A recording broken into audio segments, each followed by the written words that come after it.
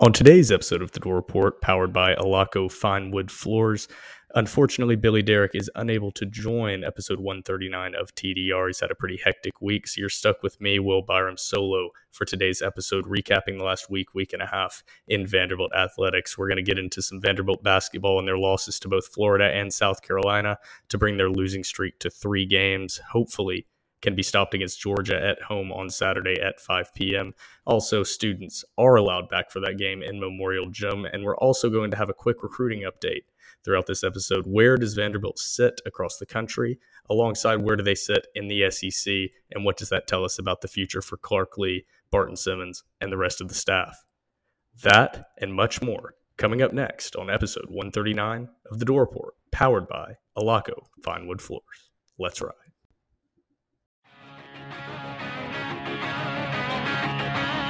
At Vanderbilt, it's Tim Corbin and the Vandy Boys, Jerry Stackhouse on the hardwood, and Clark Lea on the gridiron. Nashville, it's time to sit back, relax, grab a cold one, and enjoy the show. The Music City is our stage, and West End is where we rock. You're listening to The Door Report, the premier Vanderbilt podcast for fans who bleed black and gold. Commodore Nation, anchor down. No strings till the Hank comes out. Make all the drunk girls scream and shout.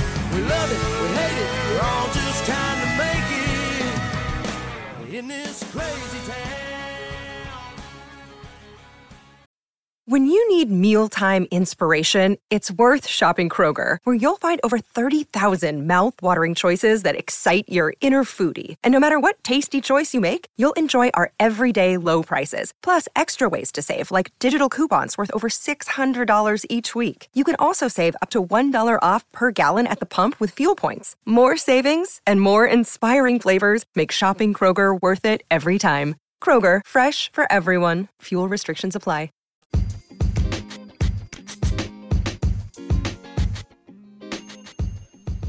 Welcome back into The Door Report, presented by Alaco Fine Wood Floors on this fine January 28th Friday. Ladies and gentlemen, the weekend. As always, we are presented by Alaco Fine Wood Floors, and we have a lot to get to this episode. Unfortunately, I'm unable to be joined by my co-host, Billy Derrick, who's had a pretty crazy week alongside with me, which is why we're getting this out a little bit late to you on Friday, but had to get this out after the 2 performances by the Commodores since our last podcast, losing to both Florida and South Carolina with a big matchup against Georgia on Saturday at 5 p.m. in Memorial Gymnasium. That will be televised, I believe, on SEC Network, but I'll check on that before we get into the rest of this podcast. We're also going to touch on the fact that students are allowed back in Memorial Gym after their brief hiatus for the Tennessee and Kentucky games, included in there where they were not allowed to attend but were allowed to remain in their dorms and on campus in Nashville, Tennessee. So we've already talked that down, so that's just going to be a quick note, read off what they're doing. And then we're also going to do a quick recruiting update. I think next episode we'll be hoping to get into that a little bit more and kind of where we sit, but just overall, this class, where are we at? And Colin Smith, we've been talking with him, and he should be joining the podcast again next week. And we also should be able to be putting out some pretty good video content with him. He sent over some highlights. So hopefully me and our staff member, Jacob Scholl, can get on that and put out some good content for you guys. But before we get to all these headlines and the breaking news, don't forget to follow us on Twitter at @door_report and Instagram @door.report. Like us on Facebook. Subscribe to our YouTube channel. Our podcast is available on Anchor, iTunes, Spotify, and Google Podcasts. And while you're at it, go ahead and give us a 5-star review on iTunes. It's now time for breaking news.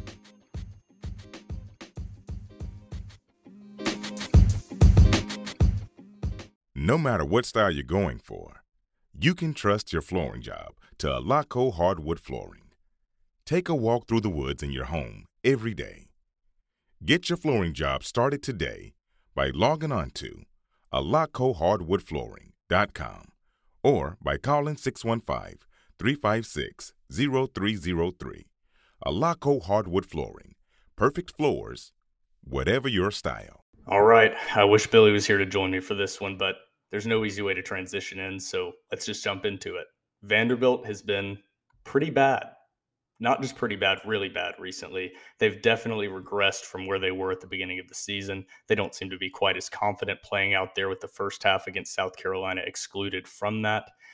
They have had 3 straight losses, lost to Tennessee, of course, 68-60. We touched on that loss last podcast on episode 138.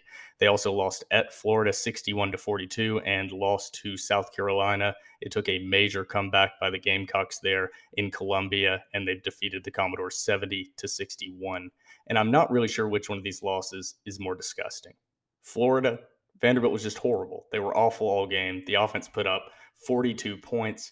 That's just not an offensive performance, no matter how good your defense is, that's going to get the job done against a Gator team that was just coming off a pretty tough loss there. So the Gators went on, of course, to build up the lead against Tennessee and pretty much do what Vanderbilt did and fall apart against Tennessee following that win over Vanderbilt. But the Florida loss, there's not much to break down. They just played bad. They missed shots. Your leading scorer was Jordan Wright with 7 points on 2 of 8 shooting.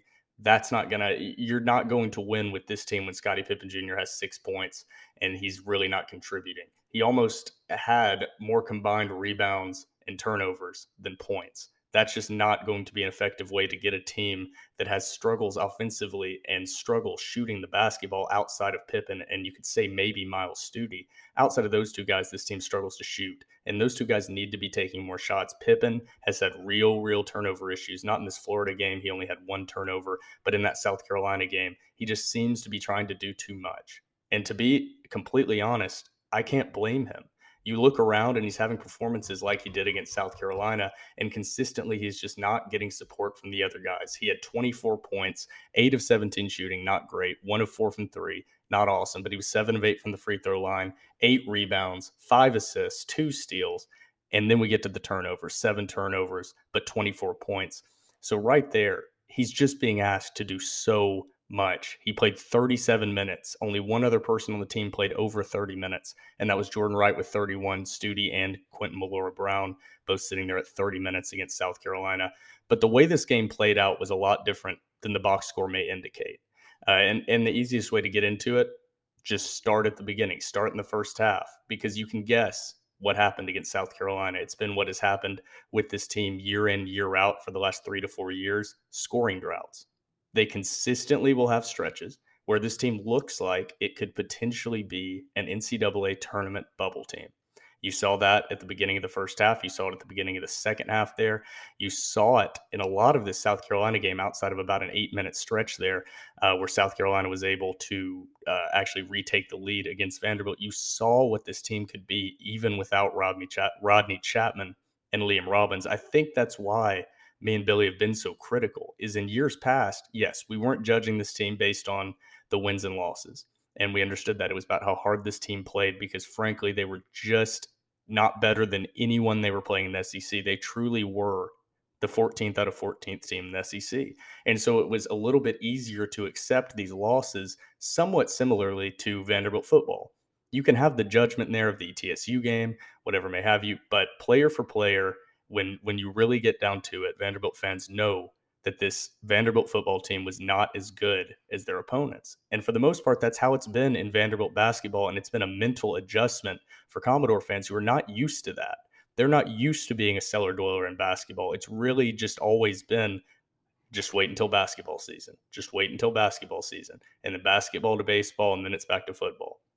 But this year, the last 3-4 years, that has not been the case. And this team this year, why we have been so harsh, is they are better than some of these teams. They're better than South Carolina. Player for player, they would probably on a neutral site be about a 3-point favorite, 2-point favorite. If they were fully healthy with Liam Robbins and Rodney Chapman, I would say they would be a 6-7-point favorite on the gambling line on a neutral site. So this team has some talent. 2 of their starters are injured. And then you have that exacerbated by the fact that guys just haven't been playing well lately. But let's get into the game. They started it well, like I said, and a good open to the second. But they were up 11-4 at the 15-minute mark of the first half. So in the first 5 minutes, they were on 11-4 run. This is all going to be broken down. It can be broken down super easily into game stretches. So we're at the 15-minute mark of the first half. Vanderbilt is leading South Carolina 11-4. They let South Carolina get back into the game. South Carolina is actually able to take a 17-13 lead over Vanderbilt at the 10-minute mark. So in 5 minutes, South Carolina had gone on a 13-2 run. Vanderbilt had gone from scoring 11 points in the first 5 minutes. They then scored 2 points in the next 5 minutes of the game. And simultaneously, South Carolina, of course, went on a run. Vanderbilt's defense slipped a little bit, and South Carolina takes the lead 17-13 at the 10-minute mark of the first half. But this team bounced back. They actually were able to be up going into halftime. They were up 30-26. They'd gone on a 17-9 run that last 10-minute stretch. So right there, you have Vanderbilt winning the first 5 minutes of the game, 11-4. South Carolina wins the next 5 minutes of the game, 13-2. Then Vanderbilt wins the next 10 minutes of the game, 17-9. But Vanderbilt did not step on the throat of South Carolina when they had the opportunity. And that's where the second half shows this team just doesn't know how to win. Me and Billy discussed it last podcast.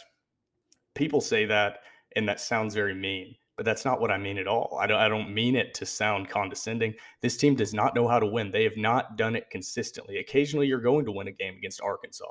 You're going to win a tight game. But consistently, game in, game out, you haven't developed the habits or the confidence or from the players or the coaches to win consistently in these tight games and learn how to step on the throat of the opponent in the second half. So now we're getting into the second half. Vanderbilt up 30-26 over South Carolina, 4-point lead, feeling good.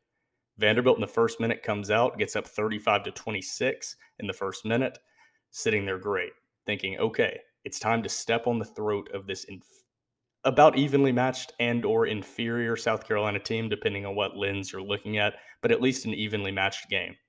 Then the scoring drought kind of starts. 36-31 at the 15:44 mark. So the only field goal in the next 3 minutes of the game was Miles Studi hitting a three. But South Carolina didn't hit shots either. Vanderbilt was still up 36-31 at the 15:44 remaining in the second half. Then they were able to actually extend that lead out 42-33 at the 15-minute mark. They were sitting up 9. Then after a Studi jumper, Pippen layup, the drought really reemerged. Vanderbilt was sitting up 46-35 with 13 minutes and 28 seconds left in the second half, up 11 points to a South Carolina team that's not particularly good, sitting there around that 10th, 11th, 12th spot alongside Vanderbilt, Georgia, and Missouri.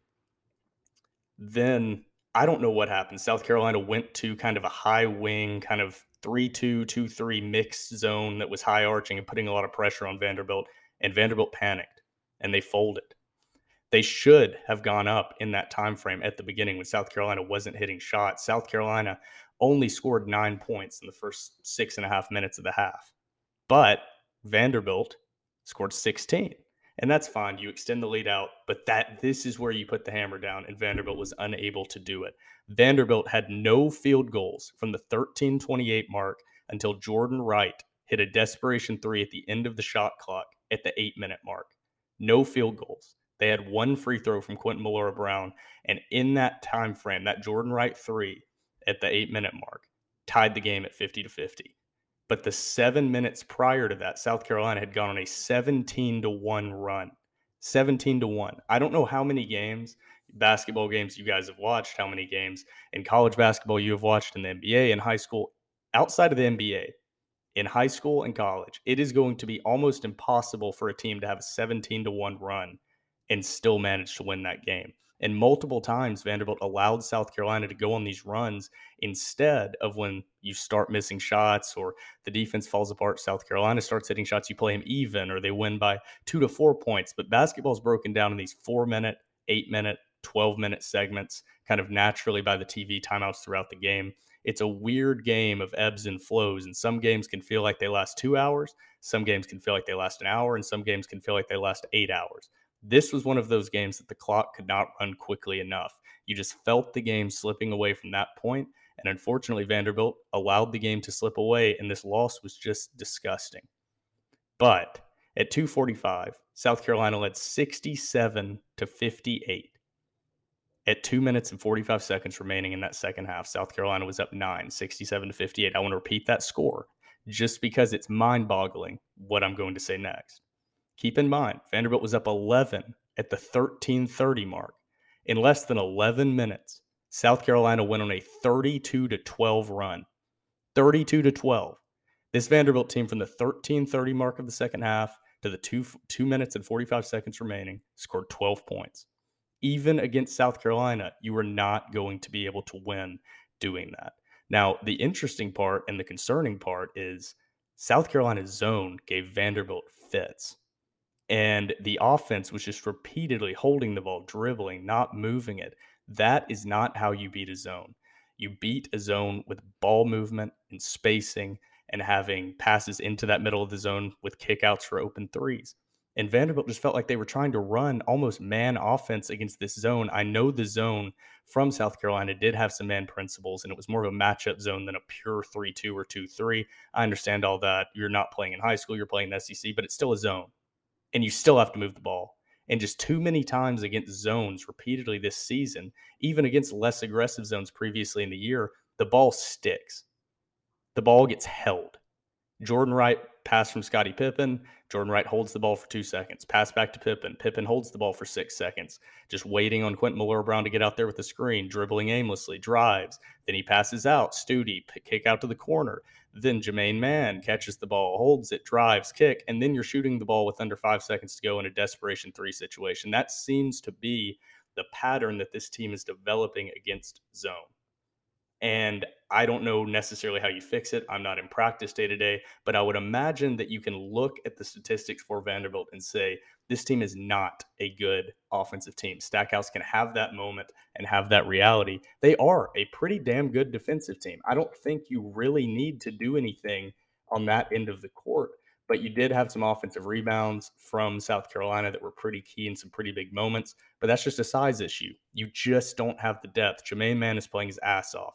QMB is playing his ass off. Those guys are trying to rebound, but you have one true center on this entire roster in Quentin Millora-Brown, and your backup center is Jermaine Mann, who's 6'6" and plays hard.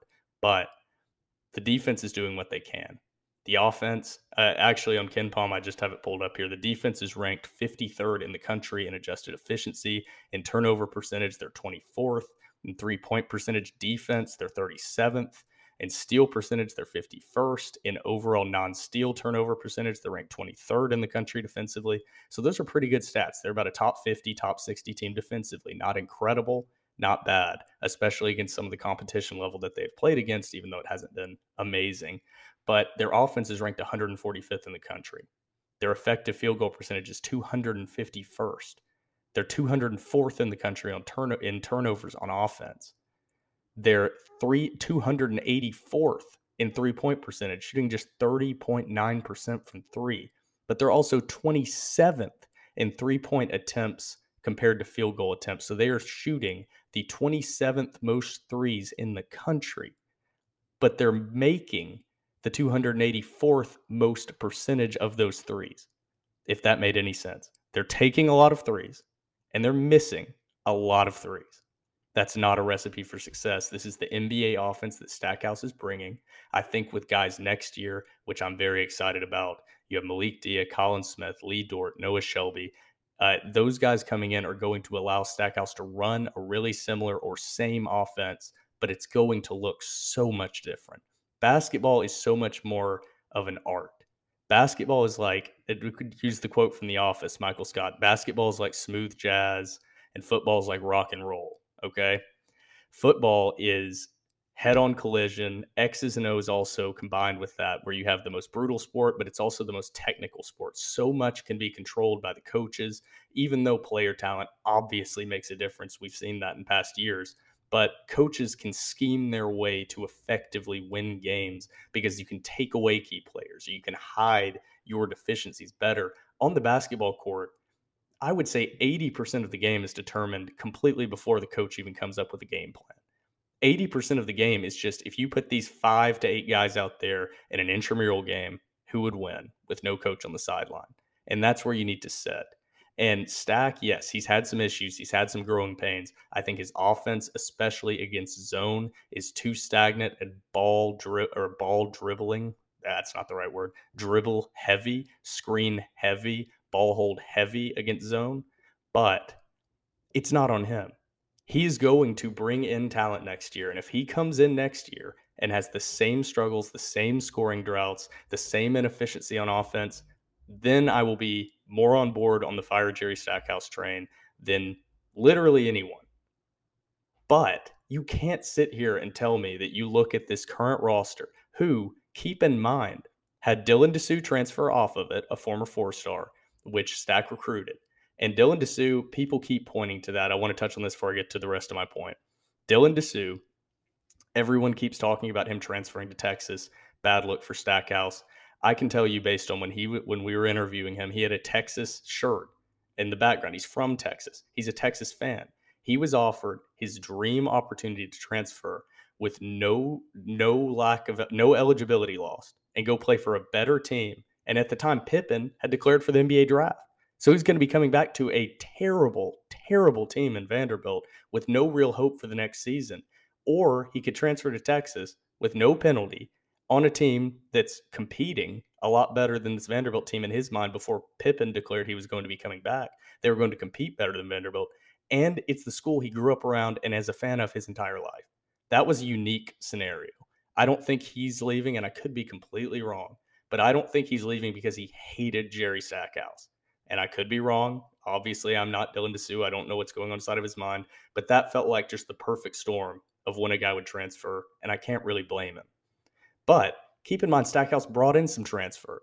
He brought in 2 guys that would be starting. We've seen a little bit of one of them in Rodney Chapman, who transferred in from Dayton, a very, very effective secondary ball handler that allowed this offense to perform a lot better, including in that stretch that they went on where they were winning. Amazing how that works. When Stack even has one of his guys back, all of a sudden the world is right and they're winning these games and the offense looks better. Imagine this team with Liam Robbins, an extra 14 points a game from a 7-foot center and 8 to 10 rebounds. QMB can rotate in, keep Robbins fresh. Robbins 25 to 30 minutes a game, QMB 10 to 15. If you get in foul trouble from your post, you're not in immediate desperation mode, bringing in someone that's completely undersized. So be patient. If next season Jerry Stackhouse comes out and this Vanderbilt team comes out and they are not competitive, they're going to be sitting in the same spot that they are now, really not even being discussed as being extremely improved, even though I think they are going to beat their SEC win total from last year. Then we can talk about, is Jerry Stackhouse's seat really hot and is it time to move on? And I think my answer at that point would probably be yes. He will have the talent at that point. He will be in year 4. He will have no more excuses. And this isn't even an excuse. Bryce Drew tried the one and done thing. Vanderbilt fans, you have to decide. Do you want to go from a 9-23 team to getting better consistently over 3 to 4 years, which is what they're trying to do right now? Or do you want to be the one and done team like what happened with Bryce Drew? You put all your eggs in one basket, it doesn't work out, and then everything implodes. This all goes back to that. Stack is about to have his Bryce Drew class where Bryce Drew brought in Aaron Nesmith, Darius Garland, and Simi Shittu, and it didn't work out. Jerry Stackhouse is bringing in that class right now. Once he gets this class in, then we judge, and then we decide if his seat is hot. And that's all I really have to say on the Jerry Stackhouse train right there. Right now, I think it's just time to hope this team improves and learn for the future here, and maybe build a little bit of experience for some of these more talented younger guys like Shane Dezonie that I think will play a little bit more, and Miles Stute that I think both will play roles next season alongside that talented quad that they have coming in. But on to their upcoming matchup against Georgia.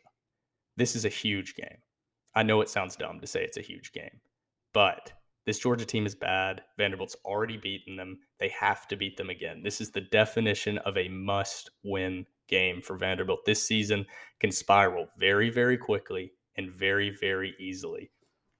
And Georgia is a perfect opportunity to stop the bleeding. You always hear that phrase. This is the time to get a confidence-building win before you really hit the gauntlet of SEC play. Because after Georgia, you're at number 12 Kentucky, at home, number 19 LSU.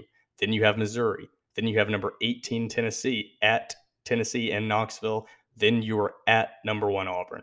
It doesn't get easier from here. That's why these early games were so key, and they have not performed particularly well against teams that they should have beaten, but you at least have to move to 3-5 right here with a win over Georgia. This is just a game you cannot lose, and unfortunately, Georgia is coming off a pretty big confidence-boosting win against Alabama. I believe they won that game. I don't have it written down, by about 8 points.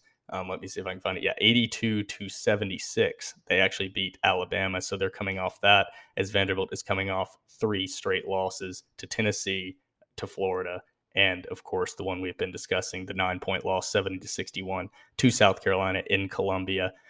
But moving on from the basketball court back to the gridiron, we're going to do a little bit more of a recruiting update in detail on the next episode, hopefully. But we're also going to possibly next week, not possibly, at some point, for sure, we are going to have Colin Smith back on the podcast. But hopefully next week, if schedules work out, we'll be able to have him join. But if that is unable to happen, then I think we're going to kind of dig in a little bit more to this recruiting class and kind of discuss where they're sitting now after the Daniel Martin commit, but just the overarching score of where they're at. Unfortunately, Vanderbilt has moved to last place in the SEC, like we knew would happen, like I'd been saying was going to happen throughout this entire year.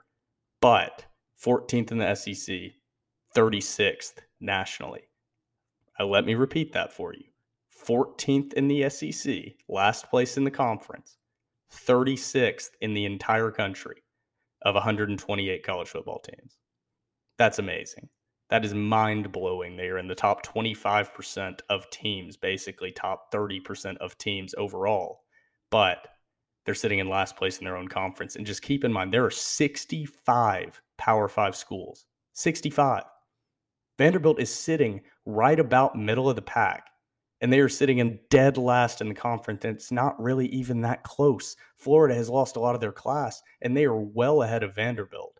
For example, Ole Miss, I believe, is 2 or 3 spots, and they are 16 recruiting points or 15 recruiting points in the ranking system of the composite ranking system there on 24/7. They are 15 to 16 points above Vanderbilt, and that's Ole Miss.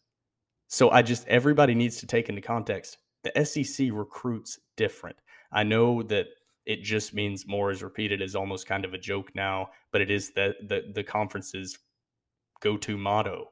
And there's a reason for that. This conference recruits in football unlike any other conference in the country, and it's not even close. So you're probably asking, if that's the case, where would Vanderbilt sit in the other Power 5 conferences? That's a great question. Thankfully, I have the answer because I dug through all of it. But in the ACC, there are 14 teams. Right now, if Vanderbilt moved to that conference, they'd be sitting in fourth place in the SEC. They'd be in between Virginia Tech above them and Miami below them. In the Big 12, which there are 10 teams in the Big 12, I don't like that. And there are 14 teams in the Big 10. That's the dumbest thing on the planet, but that's besides the point. 10 teams in the Big 12. Right now, Vanderbilt would be sitting 7th between Baylor and Texas Tech. 14 teams in the Big 10. They'd be sitting at 9th between Rutgers and Purdue. 12 teams in the Pac-12. Thank God that makes sense. Jesus. But they would be sitting at 4th right now in the Pac-12 between Utah and Colorado.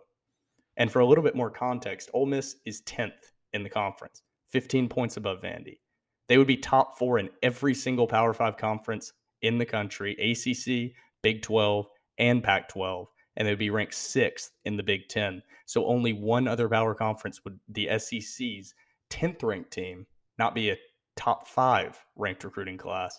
And that conference is the Big 10, where that team would be just outside at 6th. So what I'm saying is this class is good. This is a really good class for Vanderbilt, especially adding on the commit of Daniel Martin. But it's not going to get the job done in the SEC. Talent for talent right now, and that's how you have to judge it. Not all of these guys are accurately graded, and Barton Simmons and Clark Lee have their strategy, but you just have to take it right now what we know, which is the best source of information, is the 24/7 recruiting composite rankings. And right now, Vanderbilt is the worst team in the SEC. And right now, if that holds for the next 4 years, overall, they will probably be the least talented team in the conference still. But we know they've been the least talented conference or team in the conference in recent years, and that obviously hasn't worked out. Clearly, with the record that we've had with record that they have had with Derek Mason coming into Clark Lee 2-10, but it's a step in the right direction. The talent gap is closing. Instead of getting blown out by some of these teams, maybe it's a 2-3 score game now if you can do this for the next 2 years. Now, when you're playing against the teams like South Carolina, Missouri, Ole Miss, when they're a little bit more down, maybe Lane Kiffin will move somewhere, hopefully, so Vanderbilt doesn't have to play them repeatedly. But those games are more winnable if you can continue to recruit at this level with talent that can actually make plays. And you're seeing a lot of transfers out. I know there's a lot of concern about the amount of players transferring out, but all season, Vanderbilt fans, I did it, Billy did it, and Vanderbilt fans in general did it. We all complained that this roster was full of guys that even though they played hard and played smart, they were not SEC caliber football players. So why are you now upset that these non-SEC caliber players are transferring out of the SEC program as Clark Lee and Barton Simmons and the rest of the staff try to bring in what they consider to be SEC caliber players?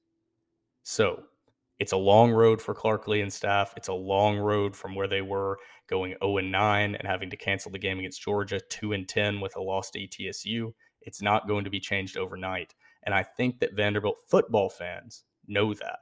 But Jerry Stackhouse was left the exact same situation with the exact same lack of talent after a 0-win year in conference. Exact same. So why the hell are we so much more patient understanding that in football? That's all I'm going to say. Next year is make or break for Stackhouse. Next year is not make or break for Clark Lee. He's got a few years till that happens. But Stack, we've got to see something this year. Just remain competitive. And then next season, extremely excited about the class of Noah Shelby, Lee Dort, Colin Smith, and Malik Diaz. So I'll leave you with something to look forward to, Commodore fans. As always, thank you for listening to the Door Report powered by Alaco Floors. This is Will Byram signing off.